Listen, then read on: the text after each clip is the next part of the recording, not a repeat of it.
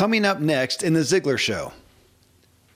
Following up from my conversation with Dan Pink regarding the message in his new book, The Power of Regrets, Tom Ziglar and I went through the exercise of listing out some of our regrets and what we learned from them and are still learning, and finding some regrets where we haven't fully considered if we have learned a lesson yet from them, which is much the point here, to discuss and discern. I'm a foodie and I enjoy learning about the process that brings great foods and beverages from idea to the table. And then I like tasting them and learning the nuances of what creates the most significant tastes, from coffee to cheese to distilled beverages. I did a tequila tasting in Mexico, and recently bourbon. Heaven Hill bottled in bond bourbon really impressed me from the story to the taste.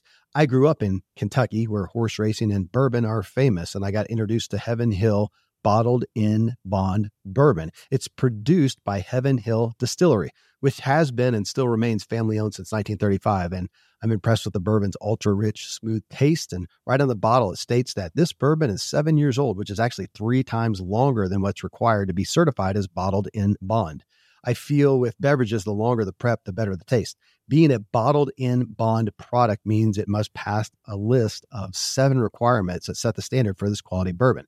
So look for it at your local store. Heaven Hill reminds you to think wisely and drink wisely. Another day is here and you're ready for it. What to wear? Check. Breakfast, lunch, and dinner? Check. Planning for what's next and how to save for it? That's where Bank of America can help. For your financial to-dos, Bank of America has experts ready to help get you closer to your goals. Get started at one of our local financial centers or 24/7 in our mobile banking app. Find a location near you at bankofamerica.com/talktous. What would you like the power to do? Mobile banking requires downloading the app and is only available for select devices. Message and data rates may apply. Bank of America N.A., member FDIC. The power of our regrets. As Dan Pink points out, regrets have power when we use them to learn, as opposed to denying them and being the no regrets person, or wallowing in them and living in guilt and shame. Well, this episode really helped bring Tom and I both to revisiting our past, let's call them mistakes, and what we have learned or can be learning from them. And I think you'll gain some insight that you can benefit from to redeem your past mistakes.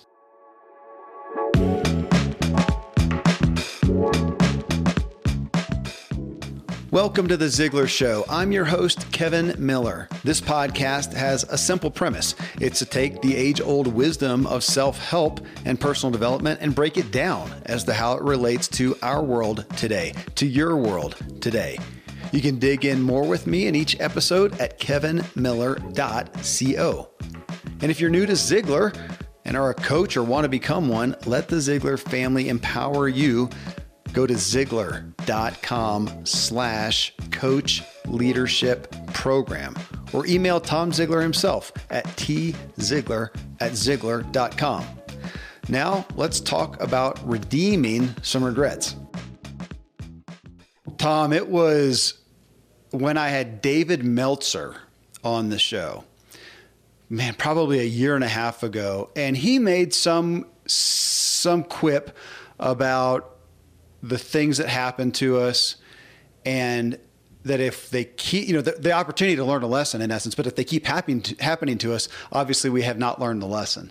And, that really stuck with me. And that's what I thought about prepping for this show to do with you, to talk about regrets as I started going through. Because at first I literally, Tom, I listed the regrets. Okay, here's my regrets. And then I was thinking about it later and thought, well, wait a minute. The point was learning something from them, as Dan said, is using it like a playbook, going back and looking at the plays in the game and figure out what can you learn from the mistakes you made, and writing that. I thought, man, that is the power, because I may not have learned the lesson. And I considered that with these. Now, the ones that I pulled out there, things I'm aware of, but it really still pulled me back to, did I learn the lesson? Am I making change? And to the power of regrets, as Dan talks about, that is the redemptive aspect of it, is what we learned. And it really drove me, Tom, to thinking about being aware, being present, being intentional, pressing in on the next mistake I make. Not the next problem. That's how I started to think about it, the next problem, because that may not be something I did. It could be something that happened to me, but we're talking about a mistake I made, something I did, I hurt somebody's feelings, whatever it was, that I look at that and go, okay, I did that. I participated. I regret that right away. I regret that in the moment, or the next day or next year, whatever.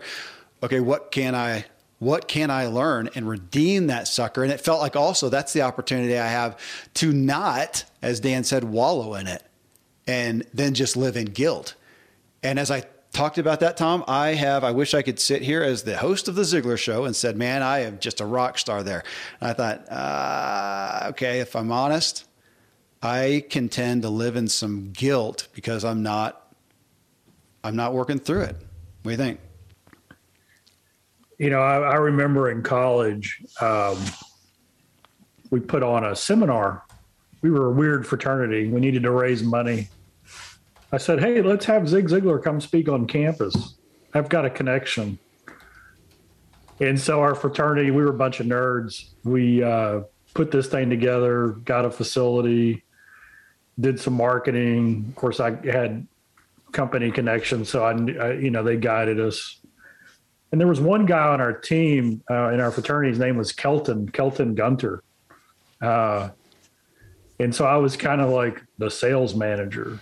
And so, of course. And so I had this list and I said, Kelton, go see these people. And I gave him the list. And then 2 hours later, he came back and there were check marks on all of them. And I was like, and so I did it the next day and the next day. And that time in my life, the most fearful thing in the world for me to do was just to go and meet somebody I hadn't met before and ask them for something.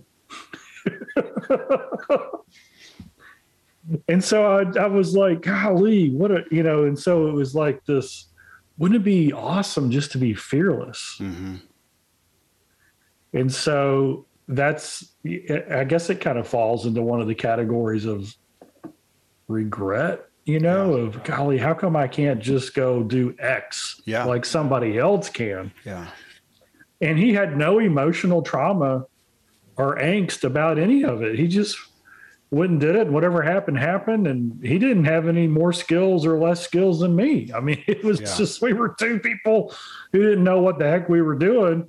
He just saw, oh, look, I'm just going to go talk to these people.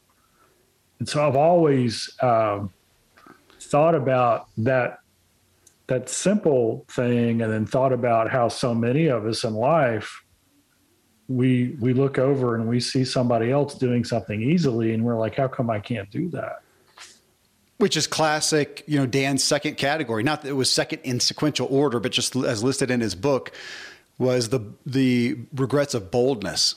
And, I really, as he talked about, we often have, because I talked about the deathbed regrets, and he points out in the book, and then we talked about it, that those are generally primarily regrets of inaction. I mean, you're on your deathbed. This is it. There's not much more. You don't have a whole lot of chance for action. So your regrets are of inaction, things you can't really do anything about now. But for all of us, we have the opportunity to correct a lot of those. Now, we can't go back and do something that we didn't do in school or whatnot, but it was interesting, though, as we talked about his first category, foundational regrets, were a lot of inaction, things that we haven't done.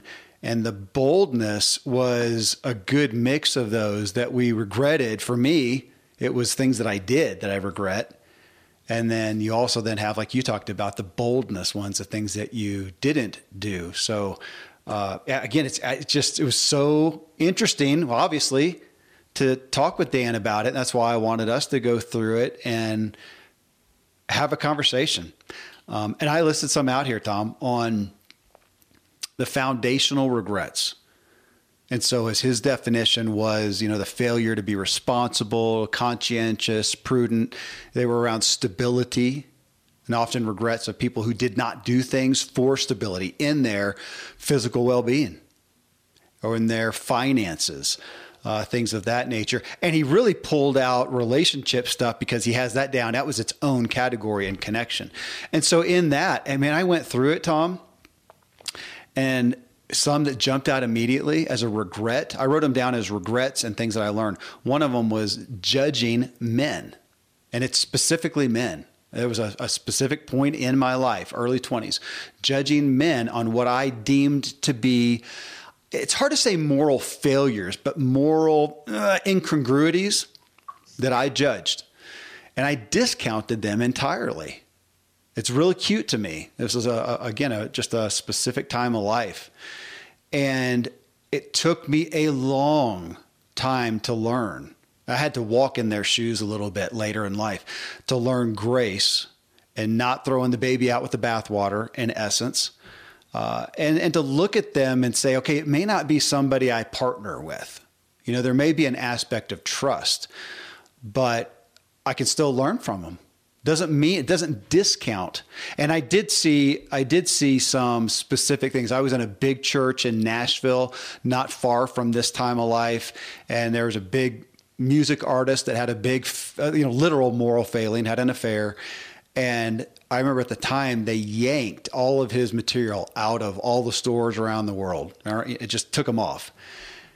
And that was the beginning of me being taken aback a little bit about my own approach, because I thought, well, gosh, okay, I get it. I kind of get it. But then does that mean that there was no goodness in him ever? That if this thing that he recorded as he was seeking God didn't have any value, and now we're going to rip that thing out because 5 years later he did have a fall. That's one that, I've heard you talk about in regards to your dad. There may be people he would share the stage with, that he would even collaborate with a little bit, but he wouldn't partner with them in that sense. And that's been something, I think that's one, especially from a faith-based standpoint, that gets a little dicey for people. Yeah, I'm right with you on that judgment thing.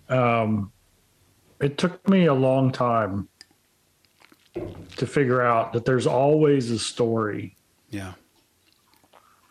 And so, especially when we're younger, we'll make those snap judgments, or we'll make a decision based on what we see.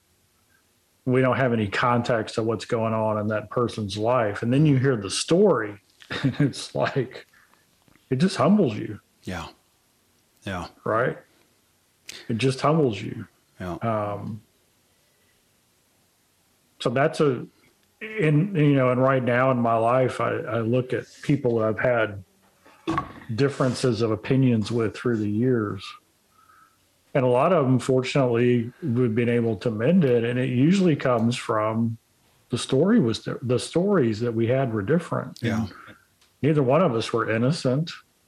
But there was so much unnecessary angst and worry and trauma because we didn't have the courage to just go and say, hey, what's going on here? Why are you coming at it this way? Yeah.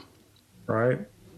Well, in this show, doing this podcast it's put that in my face too, because there's people out there with great books, great messages. And yet as I vet them, I see some things and go, ooh, I don't really align with that. So do I not give them a place here on the show because of that, even though, man, their message is stout. They're a leader in this arena of expertise and insight. And they do have a good heart and they do have a good story. And yet having them on the show is a representation of us. And so it continues to be something that these days I like the word tension. Now, we want to say balance, but I find the word tension. Well, here's one, and I'll jump to another aspect of life that some people will relate to. So when we started having kids, and seeing the busyness of life and having children and everybody going 100 miles an hour and everything, I was really gung-ho on we are going to do things differently.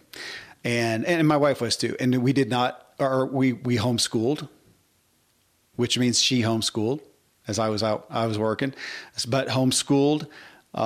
We kept them out, or kept them off of TV, didn't have a TV, or if we did, it was just, tapes that we would watch that didn't have regular TV. And we kept them out of activities. And especially as they got into later school age, and my perspective which again, I get and I'm having grace for. My perspective, though, is we are going to preserve family life. And nothing is more important than us being a family and having peace and time together and dinner at the table. And I would brag about that out of 7 days of the week, we have dinner 7 days of the week together, all of us, and we have talk. So I'm going to hold that. That had great value. And I ended up also having some regret for what they did not experience. And I'm saying my older kids, we had 3 and then had a big gap before we had the other litter. And and I looked at that and man, I get my concern. And I do value the family time and family dinners and peace and not. I used to look at how many days can we go without leaving the house, without the cars leaving the house. And fast forward to today, and I have some regret, and some of it came through my older kids saying that they missed out on some exposure and finding some interests. And now I'm seeing the value of kids having interests, especially in today's day and age where screens can steal the kids having curiosity, experiencing things, getting exposed to things, trying new things. And instead they get that, as Simon Sinek talks about, that dopamine hit, and they're not trying stuff. And there's a meme going around about we may miss the next great painter who will never take the time, maybe out of boredom, to pick up a brush, or the next engineer to build something, to take up Legos and start playing with them, or the next musician who won't, in some spare time that's not being filled with the dopamine hit of a screen and the next meme and the next video, won't pick up a guitar and whatnot.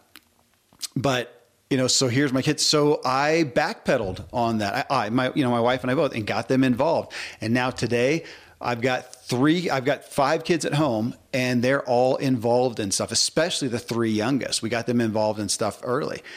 And man, the benefit is great. And I'm not espousing what people should do with their parenting. I played both sides. I'm playing both sides. And we go back and forth. We had some kids homeschooled last semester that are now in school this semester. It may change the following semester. I don't know. We'll go back and forth. But I've got kids involved in dance and gymnastics and soccer, and it's busy. And we are going, and there are a lot of family dinners missed. And yet I also see the benefit of them having an interest, something they're pursuing, seeing their own progress, experiencing self-discipline, and finding their friends generally comes in that shared interest, which was my childhood. That's where all my progress was, and failure. That's where I experienced things. I experienced friends. So there's a regret and a learning and a consistent, grappling. But for me, it was also a humbling, Tom. And as I was thinking through Dan's stuff and the regrets, there was a lot of, I think, to do them well, for me at least, as I worked through them, it required some humility. Again, not going into guilt, not just blaming myself and feeling bad about myself, but some humility to go, man, I get why I did that, but I have some regret. I'm not sure that was the best decision. How can I redeem it? And if I can redeem it by doing something differently that changes the course, great. Maybe my redemption, though, depending on what it is past, is only to go back and go to my older kids and go, guys, I'm sorry. I don't know that was the best decision. And then going, okay, that's all right, Dad. Will you pay for my counseling? So... You are listening to The Ziglar Show and my discussion with Tom Ziglar on lessons learned, redemption gained from regret. We'll be right back.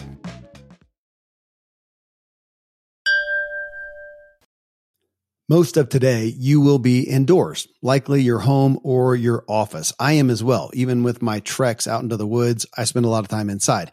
And we're going to take about 20,000 breaths. According to the EPA, the indoor air is 2 to 5 times more polluted than the outdoor air, sometimes up to 100 times more polluted.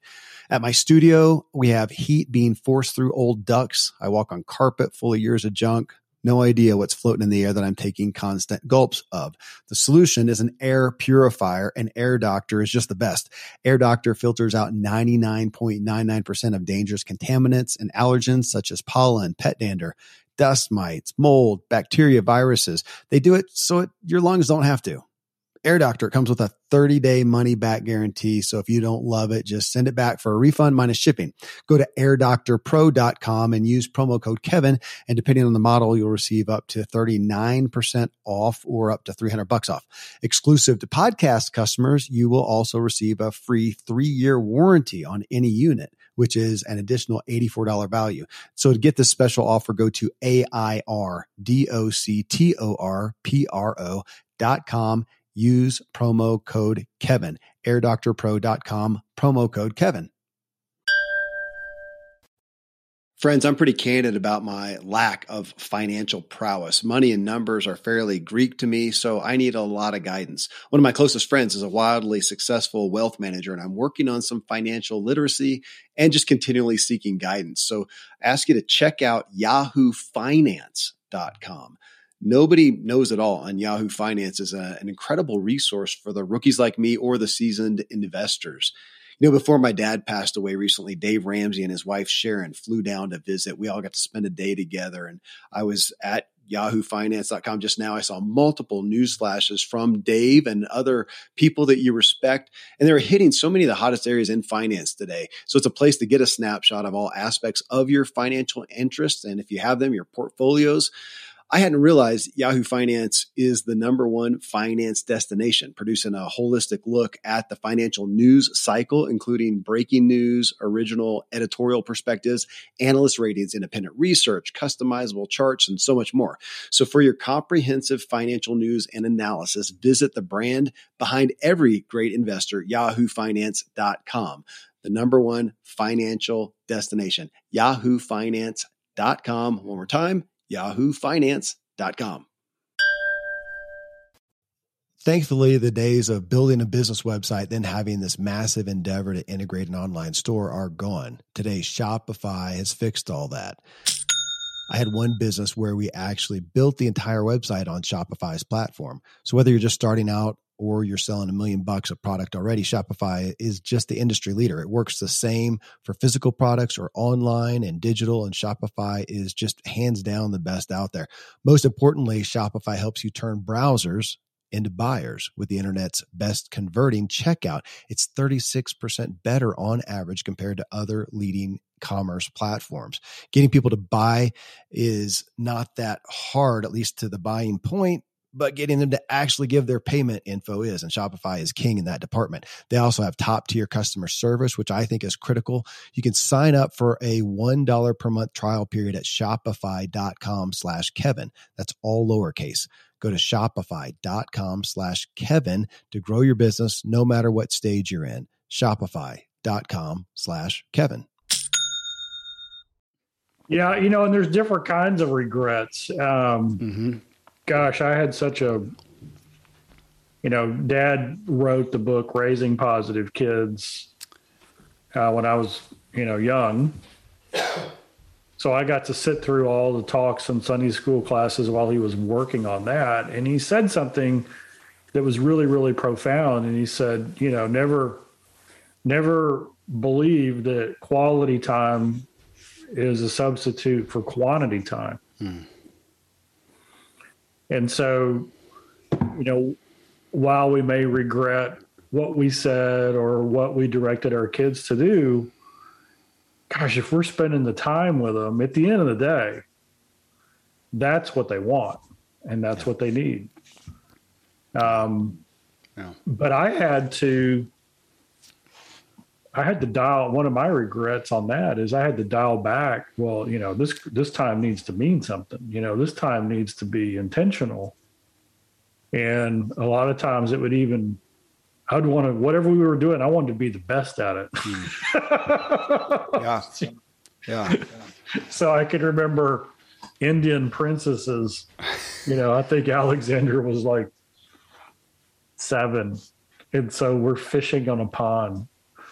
And I'm like baiting the hook and getting everything out there as fast as we can. And hey, this is how you hold it. And she's just having a great time trying to figure out, you put that on a hook? Yeah. And that was really an enlightening moment where I was like, wait a second, I need to see this experience through her eyes. Well, some of that brings up, as our buddy Randy James talks about often, I keep saying tension. He talks about it's the bother. They're both, and I so want to be black and white. One is best, one is better, one's healthier, one whatever. And here we are, you and I, we're the odd couple with parenting. You have 1 kid, I have 9 kids, but I remember when I had 3, and it was so rich to me, Tom. And I remember telling my wife, I can't imagine how we could have more kids because of what it would take away from these kids. And then we had more kids. And you know what it did? It took time away from the other kids. The true story. It actually happened. Now, and I can go, of course, what I'm supposed to do now is but they've got they got their siblings and they got the big family and there's all these benefits. That's true too. I don't know that the point though is to just justify what we did. But there is. I think my younger kids would say, yeah, it's hard to get alone time with daddy. It's really special. That is their most special thing. I just went through in 2 months' time, 2 boys' birthdays, and both of them wanted the weekend with daddy. Individual, because I'm the one they spend more time with mommy one-on-one, but don't get a ton of one-on-one time, and so that's true. And there's the great benefit. I mean, okay, which of your siblings would you rather not have? It's not that too. They love their siblings, but man, there's that bother aspect. And this really brings it to light.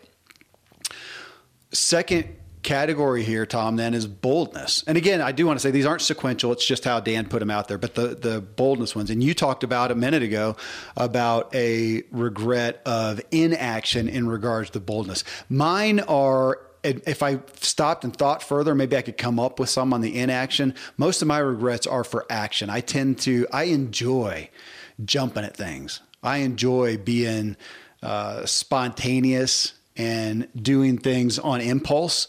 I mean, I like crafting my life to where I can, and I do that. However, it was interesting, Tom, and I didn't think about it. Again, benefit of going through this exercise, and I regret, and I had so many. I'm not going to give a specific. I jumped at a lot of opportunities.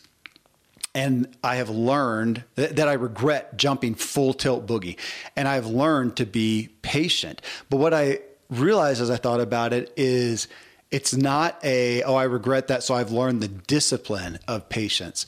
The cool thing that I realized is I've actually grown an appetite for patience.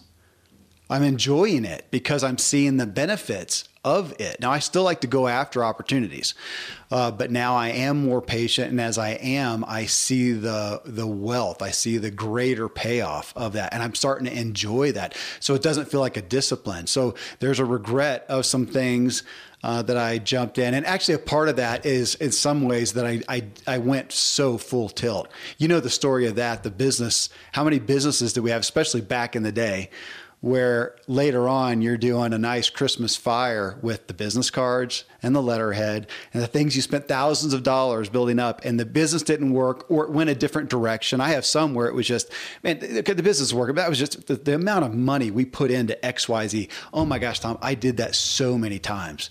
Just again, full tilt boogie. And I today I'd say I go after things and I may be committed to them, but I'm much better at, okay, let's do phase 1. Let's do phase 2, and let's see, not that if this is even going to work or not, though that's relevant, but sometimes just to see what direction it goes in before Kevin invests all of our money in this one direction he thinks it's going to go. Turns out it's going a different direction, still succeeding, it's going a different direction, but we have no money because he spent it all on letterhead. You've seen a couple hundred of those stories, or 1,000. Yeah. Yeah, I'm almost exactly the opposite. It's lack of boldness. And, it's almost like our regrets tend to be on the side of our personality that's the opposite of us. That's a great point. That's a great point that I don't know that he hits on in the book. Maybe he does, but you go with that. Not in all categories. Morality, probably not. That's not a personality thing. Although if you're bold and, if you're quick to stand up and fight and say, I'm going to do this, that gets you into different types of trouble than. We'll come to that in a minute because I may have one for you on that one. Yeah. So I've always been not a rule follower, but hey, this is my role. And so because I said, well, my role is my primary guide, if something looked like a lot of fun or interesting or was important, but it was out of my role, I would quickly discount it. Interesting. And so this goes to one of my big regrets is growing up at Ziegler and at the office. And there was a good 15-year stretch when I was working there where Dad was speaking all over the country to corporations, and probably 15 or 20 times a year I could have gone on trips with him and met all the people he met and made contacts and just let whatever my job was, just figure out how to do it. Yeah. But because that was my role, I couldn't see, it was like by making my primary role secondary for that short amount of time, that 2-day or 3-day window, because I couldn't get over that, I missed out on that. Yeah. And when I look back at it, it's like, well, duh, that's a no-brainer. Who wouldn't want to go spend, a trip a month for 10 years with people who are running corporations that have thousands of employees and just get to know them? I mean, it's like, it's so obvious, but it was probably Dad's focus on something else where he didn't think of it. And it was my lack of boldness to step outside and go, what would I tell? Maybe this is a good idea. If you could go back in time and tell yourself, hey, this is when these things come up, this is what you should do. Yeah. Right. Maybe that's going to point us. That's another way to point us to, what are the things that we're doing now that we're going to regret? I mean, I like that, Tom. And I wrote down too, as you talking about personality styles, and I did do justice to Dan's book and either go see if I missed it in there, or maybe I'll just text him and go, okay, did you talk about personality styles in there? Because in learning about it, I'm thinking, you got me thinking, if I want to learn about some past regrets that I have, let's say you and me. So I want help discerning some of the lessons I could learn from my overboldness, from my spontaneity, from my impulsiveness. I'm probably going to do best to commiserate with somebody of a similar style because they get me. They go, man, I get that. And here's a lesson. Somebody who's been through that, where you're going to be with somebody of your style, because if you come to me, we had such a different experience. So I think it's worth people hearing that. If you're thinking about some of the regrets that you have and how to redeem that, what is the lesson? Where do you want to grow in wisdom in that? Maybe commiserating with somebody who has that similar style is relevant. I don't know. I just like the point, Tom. I hadn't thought about it. Yeah. And, I'm sitting here struggling for words. One of the things that I've learned how to do is to really celebrate how different people are different. Yeah. And if they're eccentric or they're peculiar to me, right? Maybe not to who they hang out with, but to me, they do things in a different way, but they're so gifted and talented in certain areas. Why not just celebrate the way they are and not hold against them that they're not like you? Yeah. And it took me in my early leadership roles at the company. I've been accused of being, was it anal retentive or I don't even know. Okay. I think they were using a fancy word to call me a control freak, right? Instead of just sitting back and letting somebody take ownership and shine in their own way. And at the end of the day, it's not the way I would have done it, but you know what? The result was as good as. Yeah. And I'm not talking about moral or ethical things. I'm just talking about, how do you set up a table? It's just, does it matter really how you set up the table? Yeah. In some cases it does. I never will forget a lesson. One of the guys that worked for us, he served in the military. They were in I think it was the South China Sea, and a big typhoon came through, and the captain of the ship came to his group, and they were hitching a ride. They weren't Navy, right? They were hitching a ride. And the captain of the ship said, hey, you need to take your men down there and guard the equipment. And they're out in the middle of the ocean. And the waves are like 20 feet tall. And he's like, why do we have to go guard the equipment? He goes, the captain said, well, because if one of the tie downs breaks and that tank goes through the hole, then we all die. Good point. Oh, yes, sir. I'm going to go down there. Right. And so sometimes there's very, very specific reasons why you do mundane things in a certain way. Yeah. Because why would you guard equipment in the middle of the ocean? Well, your life depends on it. Yeah. And so we got to get the why. And so when I started just giving people the grace to go and be themselves in their areas. So that's where, to me, the linkage between with parents, you know, you got to have quality time and you got to have quantity time. Yeah. But you've got to let that time revolve around how each child is bent. Yeah. You might have an athlete, you might have an artist, you might have one who's super social, you might have one who's an introvert, but the same size doesn't fit all, for sure. Yeah. And kids want to be us, yeah. right? They want to be us. And if they're not us, then they feel bad for not being us. And so we've got to turn around and say, no, you need to be you. Yeah. It's funny. It's so acute to me, Tom, because again, I just had these getaways with my boys, and one of them, we had a list of things that we went and did together. And he loved it. He loved doing it with me. He wanted me to participate in these activities, you know, with him. So I'm kind of geared up to do the same thing with son number 2. And he says, no, I don't want to do that. Can we just hang? Okay. We'll just hang. And we did. We watched some shows together and, you know, played a game and ate and had some time. And he's one of those guys where you have a relationship that you're okay just being together in silence, even doing something different. You're reading your book, I'm reading my book, you know, whatever it may be. So, well, you mentioned moral things, and, you know, talking with Dan, obviously there's something we can regret that was just flat out immoral, right? I mean, I had Tommy Breedlove on the show last year, and part of his story starts with him being in jail. He did something that was actually a felony, you know, and he's in jail, and of course he regrets that. And we've known people that have done big immoral things that they regret. Now, it's likely that a lot of people listening to the show don't fall into that category. And I don't have anything that I've ever done trying to think that was massively illegal. You know, maybe one too many speeding tickets as a kid.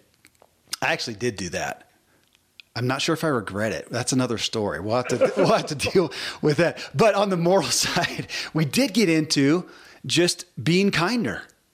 You know, some of the regrets of not having done something. And so it's interesting, Tom, as you talked about personality profiles, because with me being often going too fast, in life in general, in my days, no matter what, just going fast and being spontaneous and being impulsive, that I can tend to just not take the time. Am I unkind to people? I don't know. I'd have to think, you know, there's some people who thought, yeah, Kevin was unkind.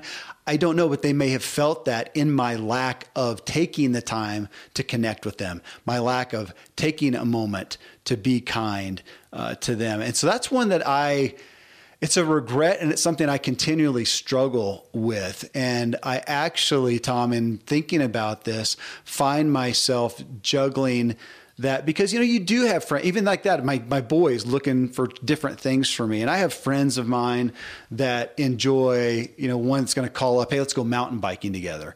And I'm going to fulfill that role of let's go do something together. I'm pretty much more that type of a friend as opposed to, well, even with my kids. And we could say this is a stereotypical guy, girl, but I know some guys that, you know, that some people that have it swapped, whatnot. But my kids, I'm not the first one they come to with an emotional issue. I am the one they come to when something's broken, something's fixed, there's something they're trying to figure out, they want to make a decision, whatnot, but not the one to come and cry on the shoulder. Not that they can't. It's not my greatest skill set. And so there's a little bit of looking at my personality style and looking and going, you know, I'm probably the person in people's life that fills a certain area. I don't have to be everything for everyone. Yet I know there's some times when I'm thinking it'd probably be sweet to just listen or to ask, Tom, how was your day? How was your weekend? Man, I know you did X, Y, Z. How was it? Instead, I want to talk to you about, let's just talk about an idea. Can we just do a show? And I'm not as prone to take that time to press in and, whether or not, maybe it's just what I need to pay attention to is how do I feel? Am I being disingenuous to myself? If I'm noticing something, maybe that's a good clue. So there's some regrets there that I've had, and I have, and now, I will say specifically, Tom, for people, because I had, his name's right in the tip of my tongue, Brian Dixon, who wrote the book, I think it's People First. I had him on the show in the last year, and I commiserate with him as I can be with people. We have an endeavor that we're going out after, and I have taken those people for granted for the sake of the endeavor. I wasn't trying to be unkind. I saw them as rock stars, and I just expected their rock stardom to, take care of them. And I took them for granted. And I have some people, I do know that there's some people, I could list them out who, again, I don't think they've discounted me, but I rubbed them wrong, and I took them, I did that. That's a reality. That's a regret. And so now having to realize how important the team is around you and to take care of them. That's a specific one. That's very tangible for me, Tom. Yeah, I'm thinking about my regrets in that area. And this goes back to personality style. All of us have a different style, a different way we're bent. We use DISC at Ziglar. Yeah. The D's the driver, bottom line, get it done. What's it going to take? The I is the cheerleader, very engaging, loves conversations. The C is the accountant type, detailed list keeper. These are the rules. And the S is the steady. They're the relational. They want to do whatever you want to do. And I'm an S.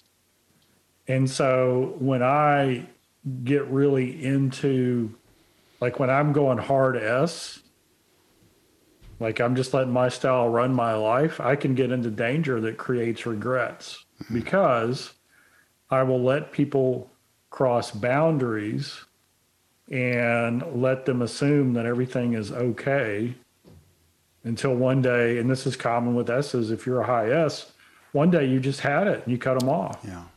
And they have no idea what just happened. Yeah. And so you think by being kind, by ignoring it or letting it go, you're doing the right thing, but it's really a great unkindness. And so almost anytime for me, like one of my clues as to what I should do is if it feels uncomfortable. Yeah. And so, if it feels uncomfortable broaching that subject, it's probably what I should do. Yeah. And so my regrets are not being uncomfortable enough. Yeah. I relate to that one. If I was more uncomfortable or happier, not happier, but more okay with being in uncomfortable situations, I'm getting better at that. But I look back at the things that got out of hand that never should have gotten out of hand. Mm-hmm. It's because I didn't address it at the earliest level. Yeah. Goodness. Yeah. We're buddies in the conflict averse club. I just don't like it. I don't either. I regret it, and I still don't like it. I don't want to learn that lesson, really, but I know the power of it. You are listening to The Ziglar Show and my discussion with Tom Ziglar on lessons learned, redemption gained from regret. We'll be right back. Look, Bumble knows you're exhausted by dating. All the must not take yourself too seriously and 6'1" since that matters. And what do I even say other than, hey? Well, that's why they're introducing an all-new Bumble with exciting features to make compatibility easier, starting the chat better, and dating safer. They've changed, so you don't have to. Download the new Bumble now. When you need mealtime inspiration, it's worth shopping Kroger, where you'll find over 30,000 mouth-watering choices that excite your inner foodie. And no matter what tasty choice you make, you'll enjoy our everyday low prices, plus extra ways to save, like digital coupons worth over $600 each week. You can also save up to $1 off per gallon at the pump with fuel points. More savings and more inspiring flavors make shopping Kroger worth it every time. Kroger, fresh for everyone. Fuel restrictions apply.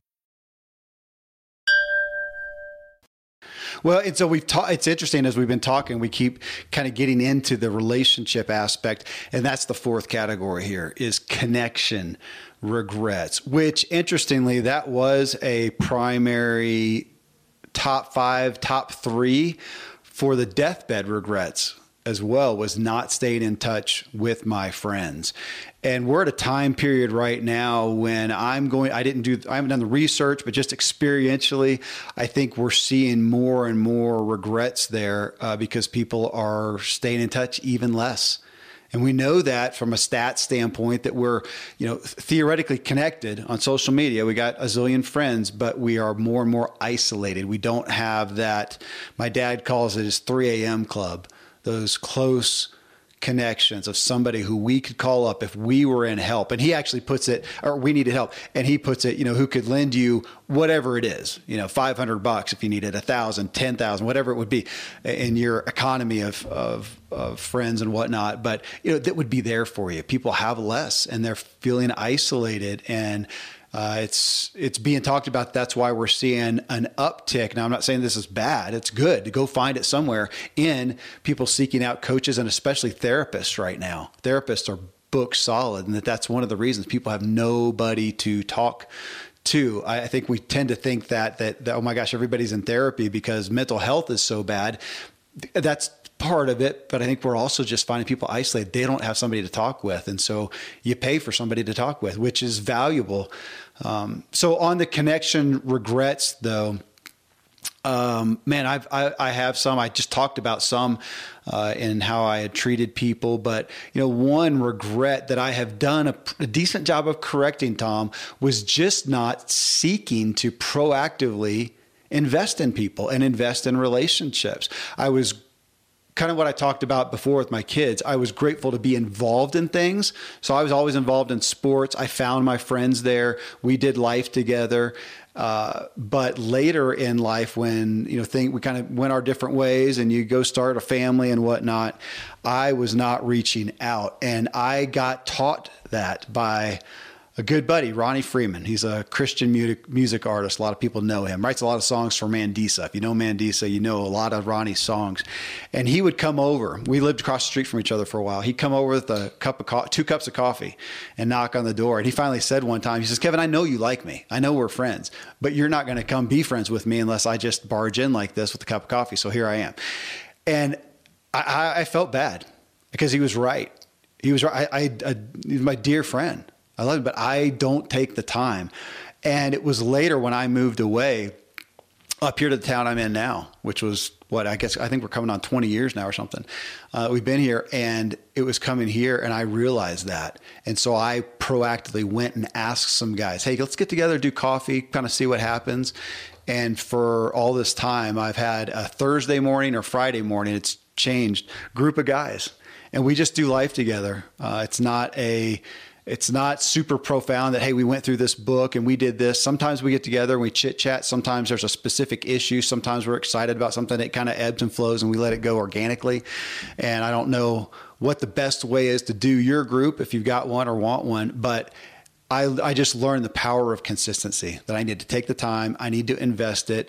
There's so many times when I wanted to say, no, I'm not going to make it. But I knew the value. So that's a regret that I had specifically, or that I experienced that I corrected. And that's a high one on my connections list because it's still just so relevant. I'm still naturally prone to go, I'm not going to show up. So I've learned to show up more. How about you on connection side? Wow. Well, Bob Bodine, one of my best friends, he redefined friendship for me. Okay. The Power of Who in that book, it really changed my life. we all need friends. And I can't remember exactly the stats that he would quote, but most men, they quit making friends when they're 35 and they've lost their friends by the time they're 60. So they're all alone. And that's terrible. We were designed for relationship, created for friendship, I believe. And so he said, with friends, you change the world. Jesus had 12, 3 were best and 1 was closest and 1 wasn't very good at all. That's true. Yeah. But look at the impact they'd had. And so I made it, I back then, gosh, this was a long time ago, more than 10 years ago. I bought 12 of those books and I wrote notes to 12 friends and said, hey, I want to be your friend. And some of them at that time, probably only 1 or 2 were in what I would call the close inner circle. And so I doubled that. Some of them were old friends that geographically it's just never going to be like it was, but I wanted to reach out to them and just say, hey, you meant a lot to me. Yeah. When we were together. And then claiming friendship. Gosh, that was a big turning point when all of a sudden you tell a friend, hey, I love you. I appreciate you. Yeah. And for men, that's hard to do sometimes. It depends on how you grew up. I've spoken a lot and I'll talk on that subject and people will come to my room or come up to me and say, my dad's never told me he loved me. Well, it's pretty hard to tell somebody else when your own dad doesn't tell you, right? You know what I mean? It's like, and I can't imagine that. It was like, I got that father's blessing like every time I was with dad. Yeah. So it's and then I look at dad, and so here's the good news. He lost his father when he was 5, so he didn't really have memories of his dad. But yet he became the father that openly loved and showed his kids that. And so even if that wasn't your role model, your example, your experience, you can choose it. And when you choose it, you change your family tree. Wow. So it's a powerful thing. The Harvard grant study that I quote a lot, they did it for 75 years, and at the they followed 600 men, half from Harvard, half from the Boston tenement housing projects. When they had the 75th anniversary, there was about 10% still alive, and so they decided to go into the data. So they asked the 10% that were still alive, are you happy and satisfied with your life? And the ones that said yes, they're in their 90s now. They went back to the 50th anniversary where they asked them the questions, and they said, what are you going to focus on for the rest of your life? Mm-hmm. Well, the happiest all said that they were going to focus on the same thing, and that was relationships. It wasn't career or travel or hobbies or retirement or business or, it was relationships. Yeah. I think if we were to, man, what a great book Dan's written. Yeah. If we were just to take relationships on one column that we've had in our life, and then on the right-hand column was regrets, and we were to figure out what are the common regrets that we had with the relationships we've had. And we said, you know what, I'm just going to fix one thing. It's going to be, I'm not going to have regrets in my relationships anymore. Yeah. Yeah. How different would life be? Tom, I do want to say on that, going back to me sharing some of my regrets of judging some men. But on that, because it's high on my, gosh, it's very important to me, or it's very acute to me, I should say. I can be a solitary guy. I enjoy that, and it recharges me. So I'm good with some of that as well. But I can tend to isolate, and the tension between that and between years ago, a long time ago, a lifetime ago, of seeing some guys and realizing that the guys I mistrust the most are the ones that are alone at the top. that they answer to nobody. They're not accountable to anybody. I have enough fear in that because that's my style. That's my greatest risk too, is to be that guy. And so I do the work not to be, because that's what scares me. It's one of the things that gives me so much trust and joy in you. And I know you're involved in other people's lives. You've got Bob Bodine, you've got Howard Partridge, you've got these other people that you're consistently involved, and you involve them in what you're doing. I mean, I know those guys both know a lot about your business. I know some, but they know even more. That is profound to me, because you get to the top, especially if you get some success and abundance, and you don't need anybody in your business. And so you don't. You're king at the top. Man, I saw the downfall so many times. I saw the danger of that. It gave me fear of that. And so it's keeping me out of the regret so far. And I find that as time goes on, I'm pressing into those people more and more. Sometimes I think that I connect, Tom. I let you know what's going on and connect just to make sure that I'm not just out of my gourd. Because every once in a while, I'll get to thinking, am I really all together here? And I need other people in my life. So, man, thank you for being that to me, Tom. It's one of the highlights of my relationships and life is your involvement in it. And I want everybody to hear that. So many regrets, some powerful ones. Again, if you look at the deathbed regrets too, are around these connections and friendships. And we're at a time when those are more at risk, I think, than ever. It's more uncomfortable. People aren't looking for connection, and we have to go out there and ask for it. Kind of comes back to you talking about right at the top of the show, your buddy who would just go out and talk to people, and you didn't really want to just go talk to a stranger or connect with people. And yet I think people are more and more feeling that way, and we're suffering from it. So, well, hey man, thanks. This is what I wanted. I want to talk through it. And candidly grapple with the regrets and what we have learned. And I really hope people hear that and take the time to think about what you regret. But in reference, listen to Dan's show that we did together. It was show 969, with Dan Pink, The Power of Regrets. You can get the book, but to think through the regrets. And he's asking you to embrace them, not wallow in them, but not reject them, no regrets. But to go, what can I learn? What have I learned? What can I learn? And I want to keep pressing into the mistakes that I make, Tom. Yep. I think I've got a new focus now, and that's not to regret not facing the regret. Okay. There you go. There you go. Well, brother, I do not regret hanging with you. Thanks. I know. And that's well said from the greatest host in all the land, Kevin Miller. Thank you, my brother. My talk with Dan Pink in episode 969. And now this discussion just really has me contemplating my regrets, but thinking of them as my mistakes and what I have learned from them, and thinking of them then as lessons. Coming up in episode 971, I'm back with Dan Pink to talk through his personal habits of success.